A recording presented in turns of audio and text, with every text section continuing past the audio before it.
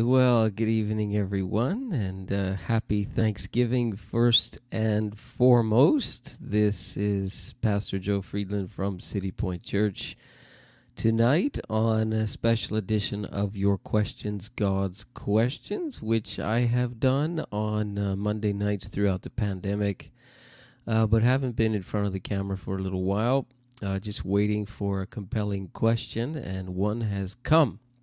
But I would invite you, if you have questions about the Bible, God, Christianity, religion that you want answered on this format, I will do that if you contact me with a question. And you can do that through our website, citypointchurch.ca, which has all of our contact information. You can contact us by email, by phone, by a text, all kinds of things there. So tonight we're going to deal with another one of these questions. This one is quite controversial, but I would invite you to take a look at our library. All of the episodes that I have done for this are on our website, citypointchurch.ca. Hit the Connect tab and click Sermons and do a search for Your Questions, God's Questions. I think I've got about 50 episodes there.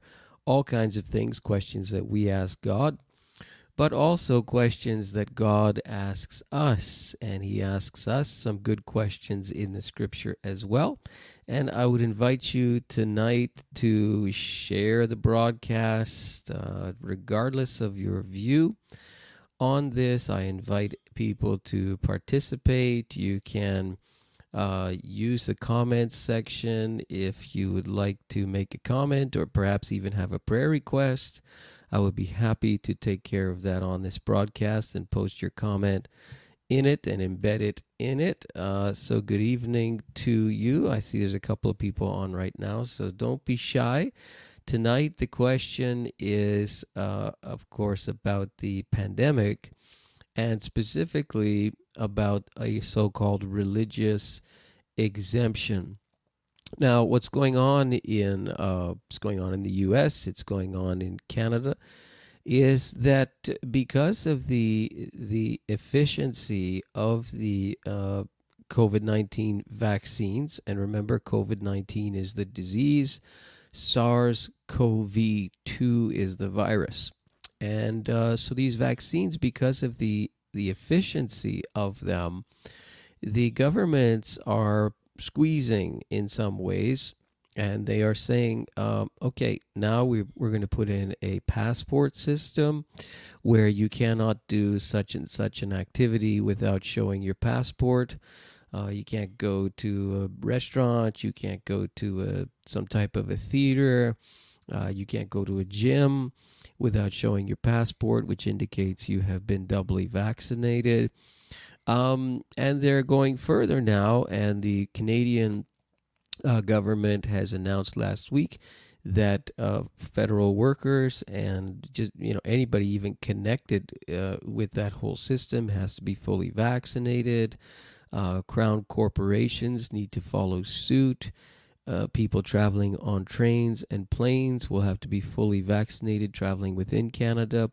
Here in the province of Quebec, it's just been in the news about the mandatory doubly vaxxed, fully vaxxed people are, they have to be fully vaxxed if they're working in the healthcare profession. If you've been watching the news, you probably saw a clip of my twin brother, who is a nurse at the Lakeshore General Hospital in the West Island of Montreal, giving his 2 cents about it. And if you see that clip, that is my twin brother indeed. And so the question comes up, and I have had a lot of communication last week about this, as to whether there's a such thing as a so-called religious exemption. This is getting more and more popular, especially in the United States, but also in Canada. I have seen letters in different provinces where people are asking pastors to write letters of exemption and to say that so-and-so is exempt from taking the vaccine, and I support their exemption for such and such a reason. And we call this a religious exemption. And there are some places in Canada that will tolerate this if the letter is written. I have been asked so far one time to write such a letter myself, and this request I think is going to get more and more common for pastors and churches to deal with. And so I think it's appropriate for us to answer this question from the scripture. Does the Bible give us a so-called religious exemption? In other words, is there something in the Bible that would say that on religious grounds, in our case, on biblical grounds, a person should not or does not have to take this vaccine? We'll say this vaccine for argument's sake because that's the one that everyone's focused on right now.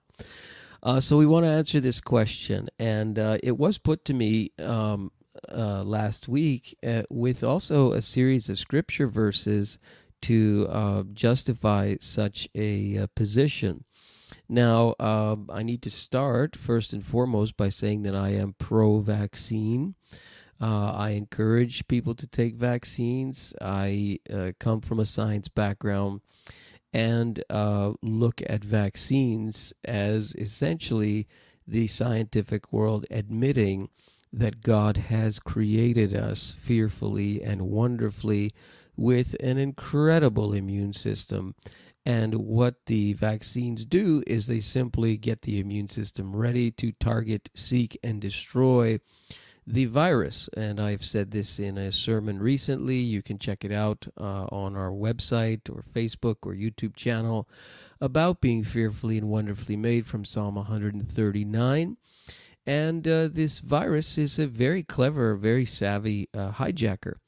And what it does is it uses the cell's machinery to take the cell over and to replicate itself and to take over the human body and kill it if necessary to survive. That's what it does. It's a survivor, and it will jump from body to body in order to hijack and survive. And it's a very clever, very successful, very efficient virus, having gone around the world. That's why we use the word pandemic. This is not an epidemic. This is a pandemic, which means it's all around the world.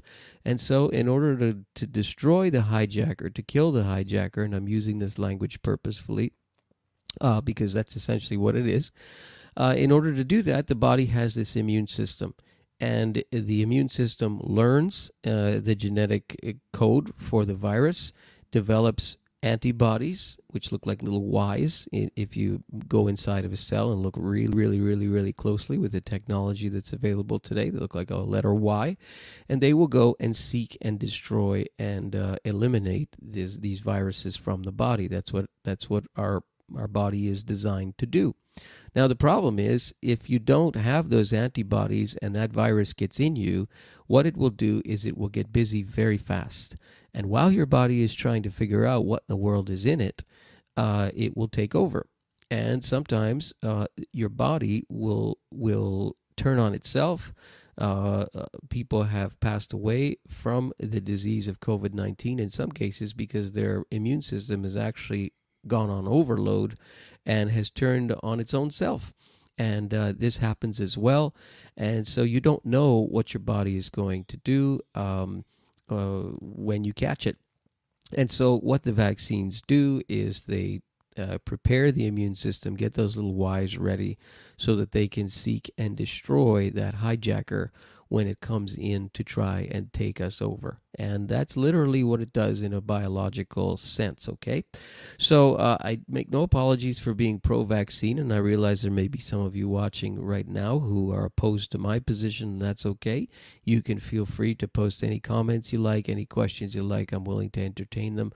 So long as you keep your language civil, I will be happy to deal with that.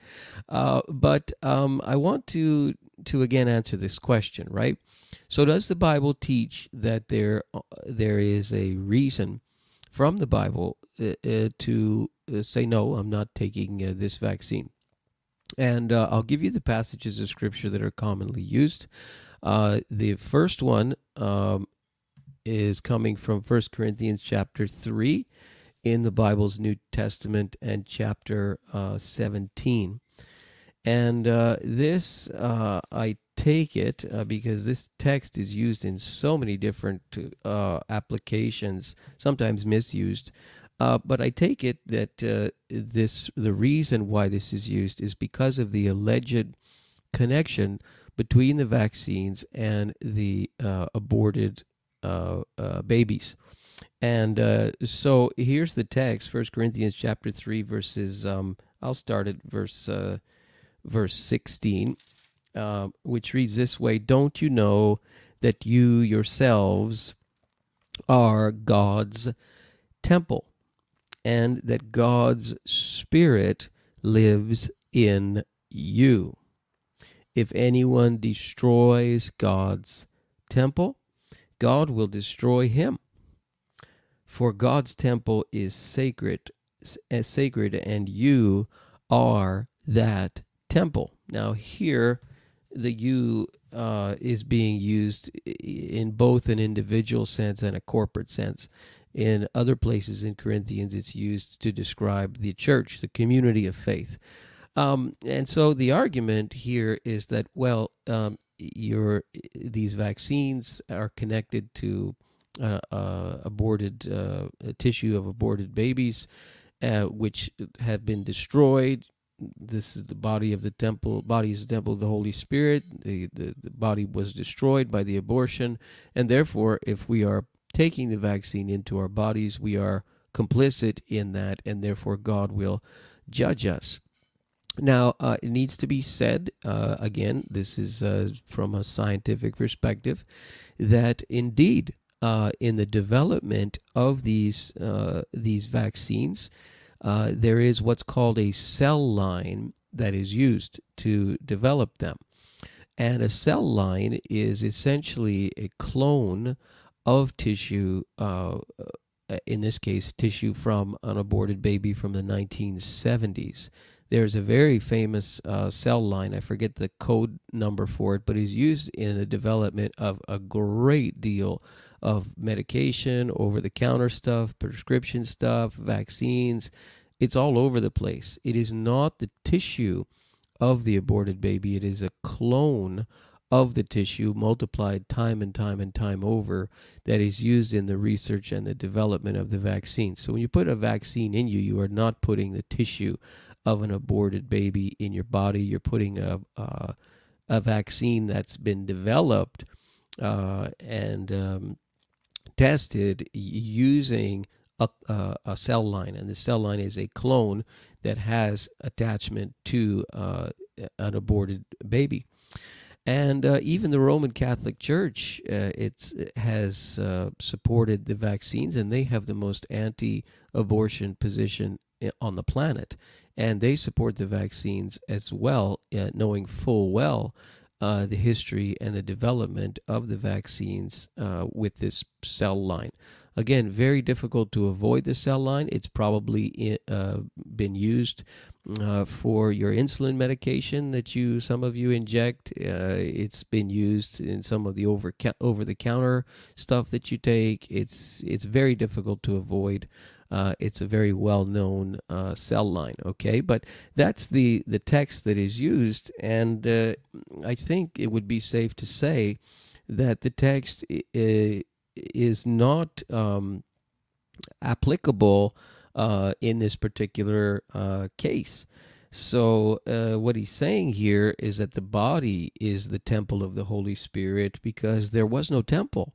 The temple, well, maybe not by that time, but what he's saying is that the true temple of God is not physical like the structure. The true temple of God is you. It's you as people. And this is pre-destruction of the temple, which would happen in AD 70. But already the Apostle Paul is saying that's passé. The idea that God is worshipped in a place, you are the place. You are the place where God dwells. And it follows suit then that you have a very high respect for the place where God dwells, or for the body, and hence for the community of faith, the church. So that's the right application of this, and I think we could go further and say that this text could touch upon the abortion debate and say because of the high respect for the body as the temple of the Holy Spirit, you could use this in the abortion discussion and say, well, if that's true, then how would God feel about the destruction of the baby in the earliest stages of development? And so you may come out pro-life after reading a text like this along with a number of other texts, but it does not apply in this case to the vaccine. Okay, let me give you another one that's used here, and that's the book of Acts, chapter 5 and verse 29. These texts are typically from all over the place, and they're kind of jumbled together. We call this technique proof texting. When we take a passage of Scripture here and a passage of Scripture there, and we jumble them together to form an argument, we call this a proof text. It's a bit of a dangerous tactic because proof texts typically remove their text from their context, and context is key when we're interpreting the Bible, and I have said that time and time again. Here's another example from Acts chapter 5 and verse 29. Peter and the other apostles replied, "We must obey God rather than men." Okay, so we can take that passage, pull it out of its context, and say, you see, the government is telling us to do this, and it's morally wrong, and again, using perhaps the argument of the connection or alleged connection with an aborted baby from the 1970s, which we've already said factually isn't really the case, but anyway. You see, they're forcing us to do something. This is a law of men, the rules of men, and we must obey God rather than men. And using this text this way. Well, the context of this text is there is a very severe religious persecution that's happening here. And back then in the first century, you did not have a so-called separation between church and state or between religion and politics. There was a religious court back then. The Sanhedrin was a religious court. So you didn't have this kind of distinction between religion and politics. It was all intertwined together. And what's going on here is the apostles are being persecuted because of their preaching about Jesus and the resurrection and so on. And, the Sanhedrin is very upset, and they're saying, "We gave you strict orders not to teach in this name it. You have filled Jerusalem with your teaching and are determined to make us guilty of this man's blood," that is Jesus. And to that, Peter and the apostles answer, "We must obey God rather than men. The God of our fathers raised Jesus from the dead."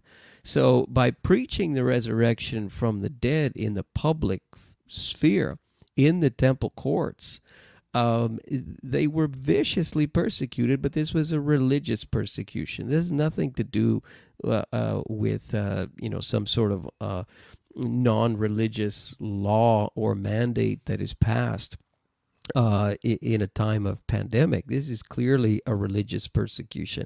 And on religious grounds, they said, no, we are not going to stop talking about the resurrection of Jesus from the dead. We'll face whatever consequences you want to give to us, religious court of the Sanhedrin, the same way that Jesus faced the consequences that they meted out on him. Jesus faced the same court. And so to try and take this passage and to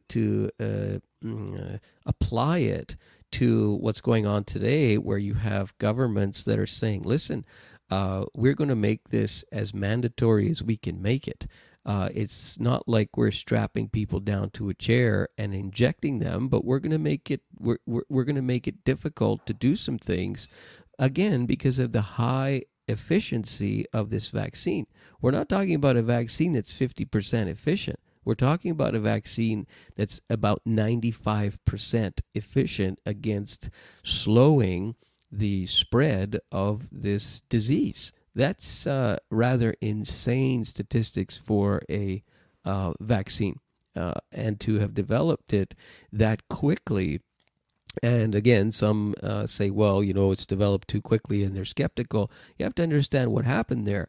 All of the typical roadblocks, all of the typical financial roadblocks, political roadblocks, geographical roadblocks, even, were all removed for this. This was a worldwide effort to try and develop technology and develop this vaccine this quickly. That's unprecedented in history. Usually it does not work like that at all. You don't get people working together like that at all. You don't get that kind of stress, that kind of demand, that kind of urgency at all. So you have it now. And we're fortunate enough to live in this time where we can do things really, really quickly if we want to and get things done a whole lot quicker without a lot of red tape and a lot of back and forth and a lot of political meandering and a lot of financial hurdles and all of this. And this is why it was developed so quickly. But back to our text, to take that text and use it as justification to say, no, I'm not going to do this. I'm not going to submit to this because I must obey God rather than men. Contextually, this would not be the right way of interpreting the passage. If, on the other hand, you were in a religious context and you were being told you will keep your mouth closed about Christianity because the religion around here is XYZ religion, and you cannot talk about Christianity. If you talk about Christianity, we're going to persecute you. Then you would be on good ground to say, well, persecute me if you will, because I must obey God rather than men. But that's not what's happening right now. The government is not saying, don't talk about your Jesus, or I'm going to put you in jail, at least not here in Canada. You may talk about Jesus and face a little bit of heat, but it certainly doesn't match at all what's going on in the book of Acts, chapter 5. So it's not a really good application of the text to use it this way. Another one that's used here, I'm going to put on from the Old Testament.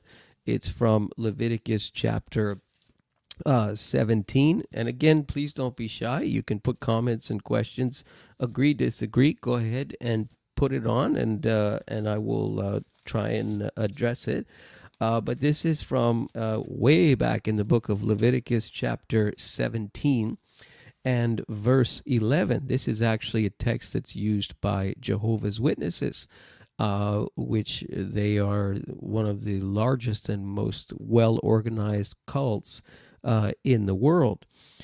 Any Israelite or any alien living among them who eats any blood, I will set my face against that person who eats blood and will cut him off from his people.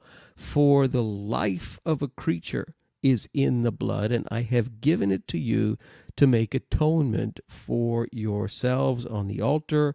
It is the blood that makes atonement for one's life. Therefore, I say to the Israelites, none of you may eat blood, nor may any alien living among you eat blood. Alien, you think of the word refugee. Alien is an old way of translating the word, a bit of an offensive word, but think of refugee perhaps, or someone trying to be in the camp of Israel who was not from there originally.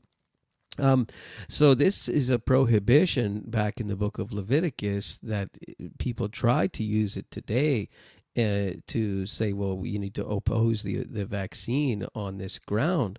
Well, I mean, again, in its context, what's going on there is God is saying there's a very, very high respect for blood, because it is number one, blood that makes atonement. So back then they would use the blood of animals to atone for the sins of the people. And because of that, God said to those people, you will not eat that because it's not used for that. That is to degrade it. That is to in a sense blaspheme, because you're eating like as a meal what is used for the atonement of your sin. So he didn't want blood in the animal. He wanted it all drained, and so on. This was the law, the dietary law that God had put on those people for that reason. And then he goes on to say the life of the creature is in the blood. That's actually biologically quite a statement to make, because there's a lot of truth to that. Now, Jehovah's Witnesses use this text to oppose transfusions, but if you look at it in its context, it would actually support transfusions, because the high respect for blood and the life is in the blood. Well, why not give life then, right? And I actually have answered this question before, and you'll find the episode if you dig around on our website. You will see it there. So to use this in the context of this vaccine somehow, as if to say, well, maybe we're making ourselves impure by putting this vaccine in us. It's going to contaminate our blood or something. Well, that really isn't what the vaccine does at all, right? What the vaccine does is it teaches your immune system to create those antibodies. So it's not doing anything to harm you or to harm your blood or anything like that.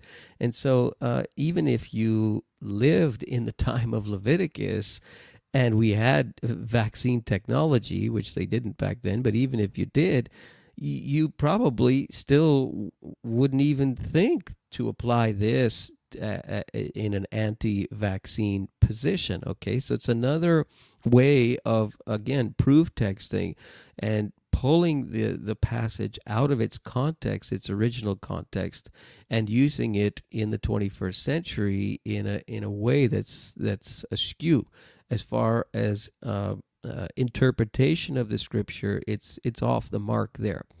Now, it also needs to be said, in the book of Acts, there is a prohibition against eating blood.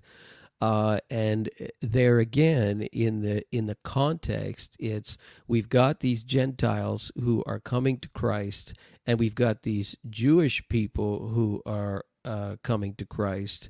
And the Jewish people are looking at these Gentiles and saying, they're not circumcised, they have these behaviors, and there's problems. And so what happens is the leadership there says, all right, this is what we're going to do. We're going to make it real simple for these Gentiles who are coming to Christ. They don't have to be circumcised.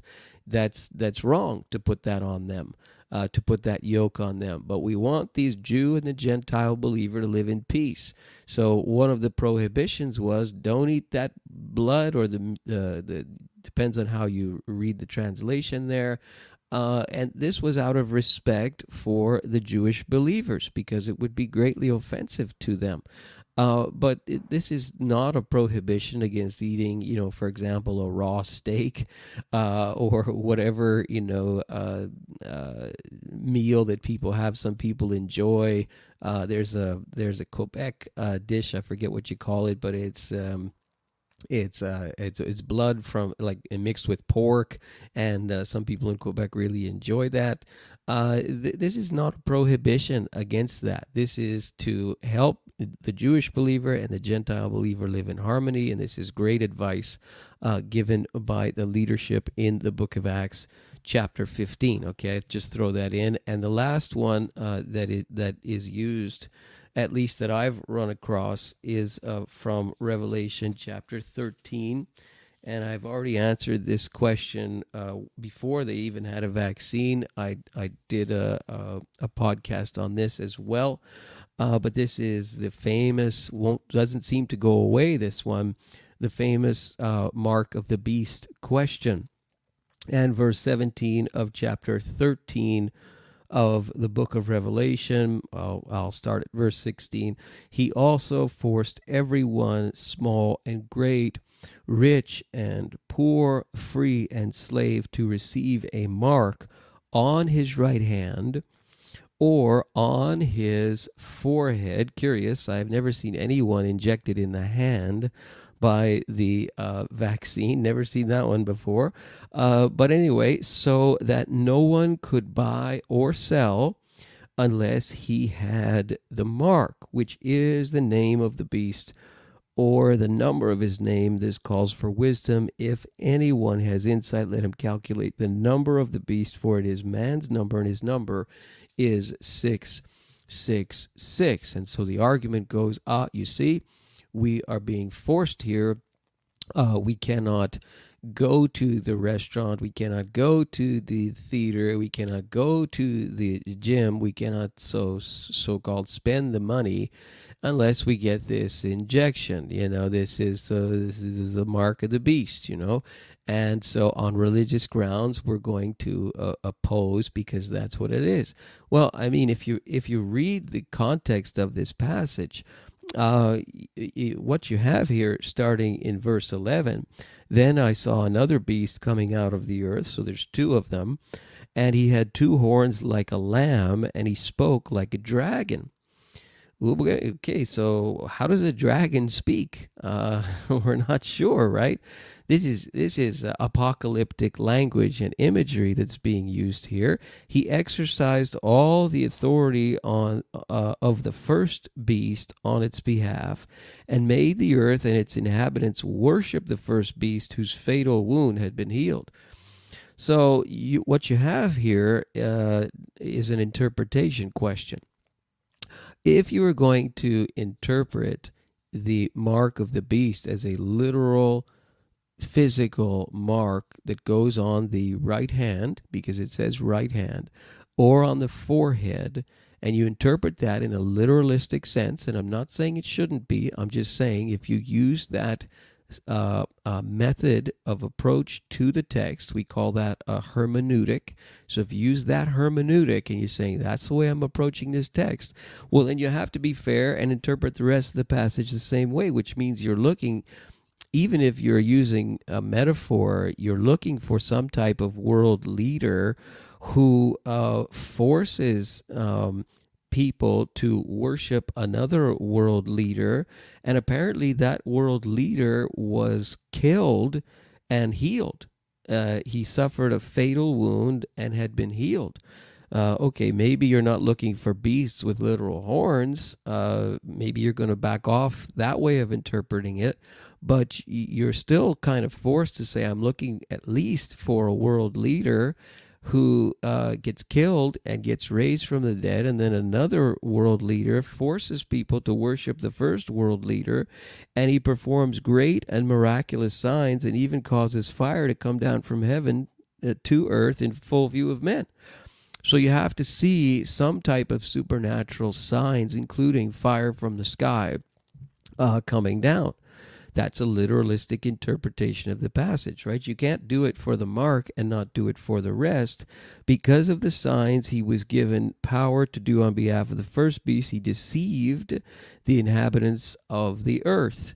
And I know the narrative. We've all been deceived by the government, and this vaccine's going to kill us all. But again, read all of this in context. What we are supposed to see, if we look at this in a literalistic way, we are not seeing at all. He ordered them to set up an image in honor of the beast who was wounded by the sword and yet lived. Have you seen a world leader killed by a sword and survive and live and come back from the dead? No. Have you seen another world leader make a statue of that person? No. He was given power to give breath to the image of the first beast. So he's going to make a statue talk so that it could speak and cause all who refused to worship the image to be killed. So there is a forced worship of an idol, of a leader who was killed by a sword and rose again. That's a literalistic interpretation of the passage. Have you seen that? Have any of us seen that? The answer is no. He also forced everyone. In other words, not your choice. He forced everyone, small and great, rich or poor, free and slave, to receive a mark on his right hand of the forehead. And we read later that the people who refuse this mark are beheaded. And we read that this mark is not only to participate in commercial activity, but is also a clear allegiance of worship to this beast, whoever or whatever it is. So am I saying that a literalistic interpretation of this is impossible? No. What I'm saying is, if we interpret it in a literalistic fashion, we have to see all of those things as well. And we clearly have not seen any of those things. So to again take this thing with this vaccine and somehow pull it and put it on this passage in Revelation 13 is to interpret amiss and to try and make something say something and apply to something that it simply doesn't do. So when we read the scripture in context, which means we look at the verses before, we look at the verses after, we look at the type of literature, we look at the book itself, and we try to say, what did this thing mean to the people who originally heard it, who originally read it? What did it mean to them? When we know what it means to them, then we can know what it means to us. But we can't do the reverse and say, well, it means this to us, and therefore it must have meant that to them. Be careful. You respect the text. The original audience is not us. The original audience is back there, and we have to go back there, and we have to say, all right, if I'm going to get this right, I need to know what it meant to them first. I can't just run to the 21st century and take something that's going on right now and say, well, this is the way I think the text, this is what I think it means, so it must mean that, and it must have meant that for 2,000 years. Not necessarily. Sometimes you have to do a little bit of digging, and you have to say, wait a second, what did this thing mean to those people? And when you figure that out, you're on much better ground. That is a discipline of interpreting the scripture. And it takes a little bit of work, and it takes a little bit of effort. It takes a little bit of hunting around. But we used to use lots of books for this. Now we have the internet. I mean, we can learn to interpret very quickly, but we have to at the same time be patient. Don't jump around from passage to passage and scripture to scripture just because you see the same word here and there and try and put together this proof texting argument. It could lead you down a path that leads you astray.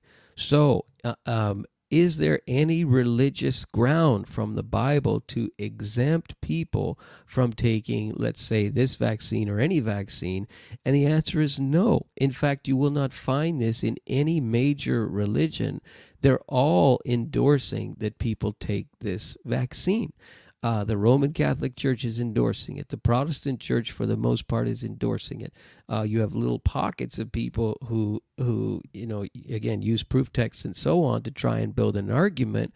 But the official position is for. Islam is for. The Jehovah's Witnesses even are for. The Latter-day Saints are for.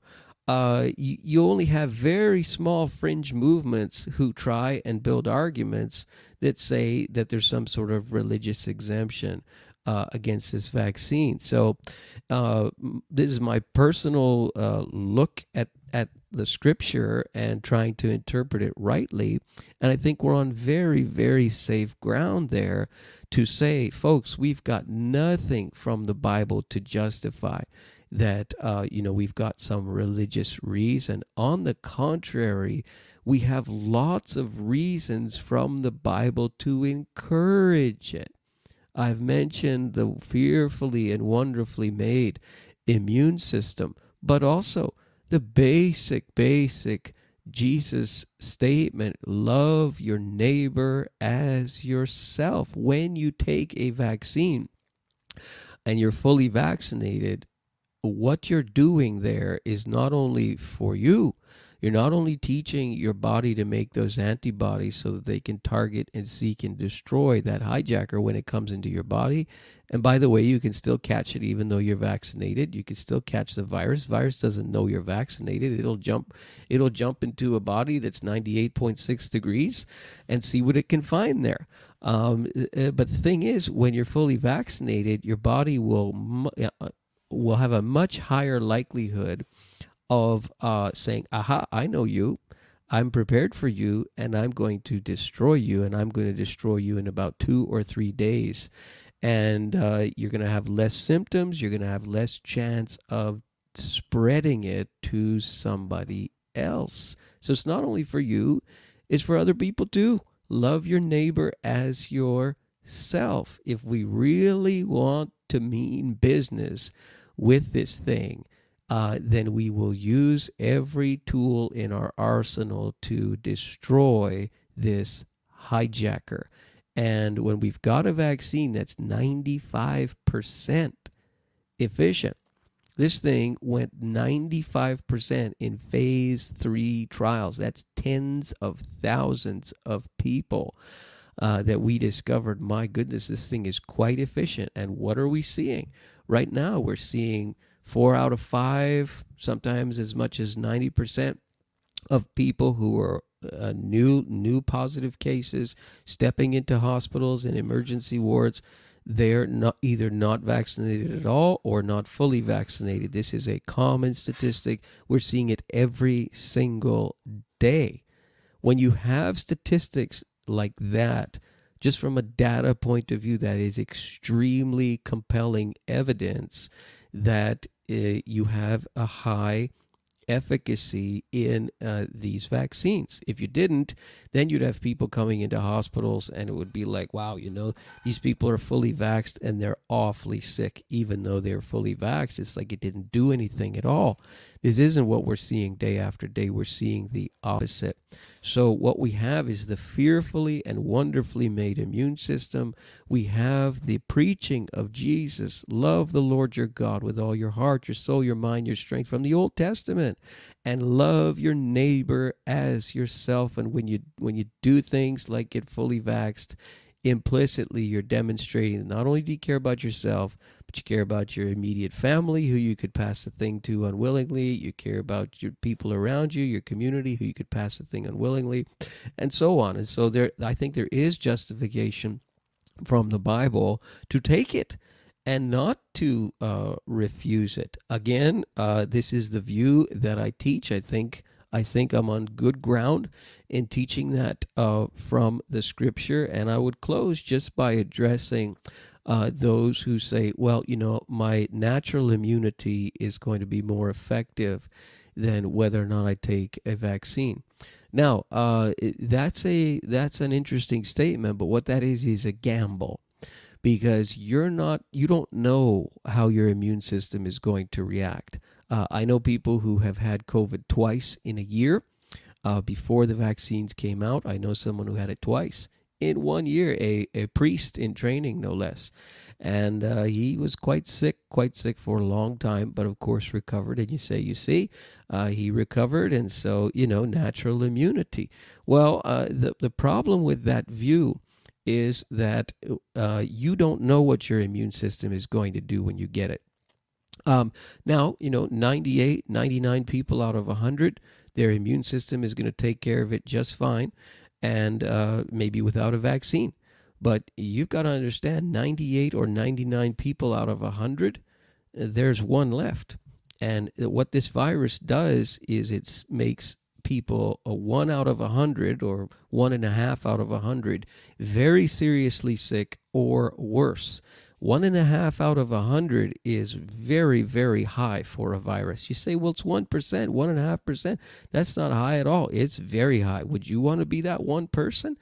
I wouldn't. If there's a vaccine that's sufficient, that efficient, that it's keeping people out of hospitals, I would take it. Some people have asked me about a booster. Will I take it? Yes, I will. If it runs through the trials and is authorized, I do indeed trust the people who run these trials and the data and the science. And I look at the studies and look at the raw data that comes out, and it consistently favors the use of these vaccines. So you don't know what your body's going to do. And some of you've had it once before and you said, I'm never going to be affected by it again. That's not always true. The virus mutates, it changes, that's what viruses do. And the longer that it lives, the more that it mutates and the more variants you get. And so you may get it again. And what's your body going to do the second time? Is it going to freak out like has happened to scores and scores? Thousands of people have had their bodies turn on them.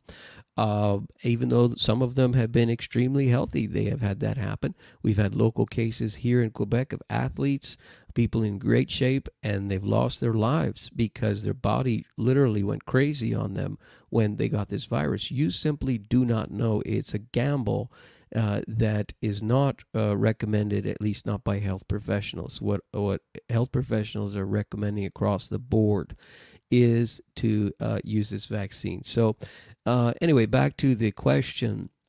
I do not think that we have any ground from the scripture to be exempt from taking the COVID-19 vaccine. And I hear some of you saying, wow, you're really strong about this. And well, I mean, I know friends who have died from it. I have a neighbor who died of it, close friends who have died of it. And when it starts to get that close to your position starts to, you really start to think about it. People who attend our church, we do not enforce the vaccine passport. We meet in a movie theater. They do not apply it to us, at least not at the present time. But we operate under very safe standards with masks, and we have hand sanitizer and distancing and so on. And so we're doing well, and we haven't had any outbreaks or anything like that as a result, because we operate in a very wise fashion. But all to say, I hope that this is helpful. I haven't seen any comments or any disagreements or agreements here, so I guess you're all thinking about it. Feel free to forward this content to those who might be interested, and I will do a plug for a website called christiansandthevaccine.com.